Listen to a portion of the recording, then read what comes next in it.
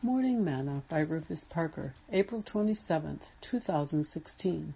And these all, having obtained a good report through faith, received not the promise, God having provided some better thing for us, that they without us should not be made perfect. Hebrews 11, verses 39 and 40. Today's morsel. I am saddened by the number of people who have lost their focus and love for their eternal home. Some of the saddest passages I read in the Bible are those after the spies give their evil report in Numbers chapters 13 and 14. God tells them that they will not be able to enter the promised land because they did not believe him.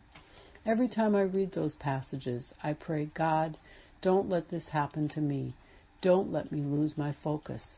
The psalmist tells us today that if we hear his voice, don't harden our hearts as they did. They did harden their hearts, and then they could not enter into the promise. Psalms 95.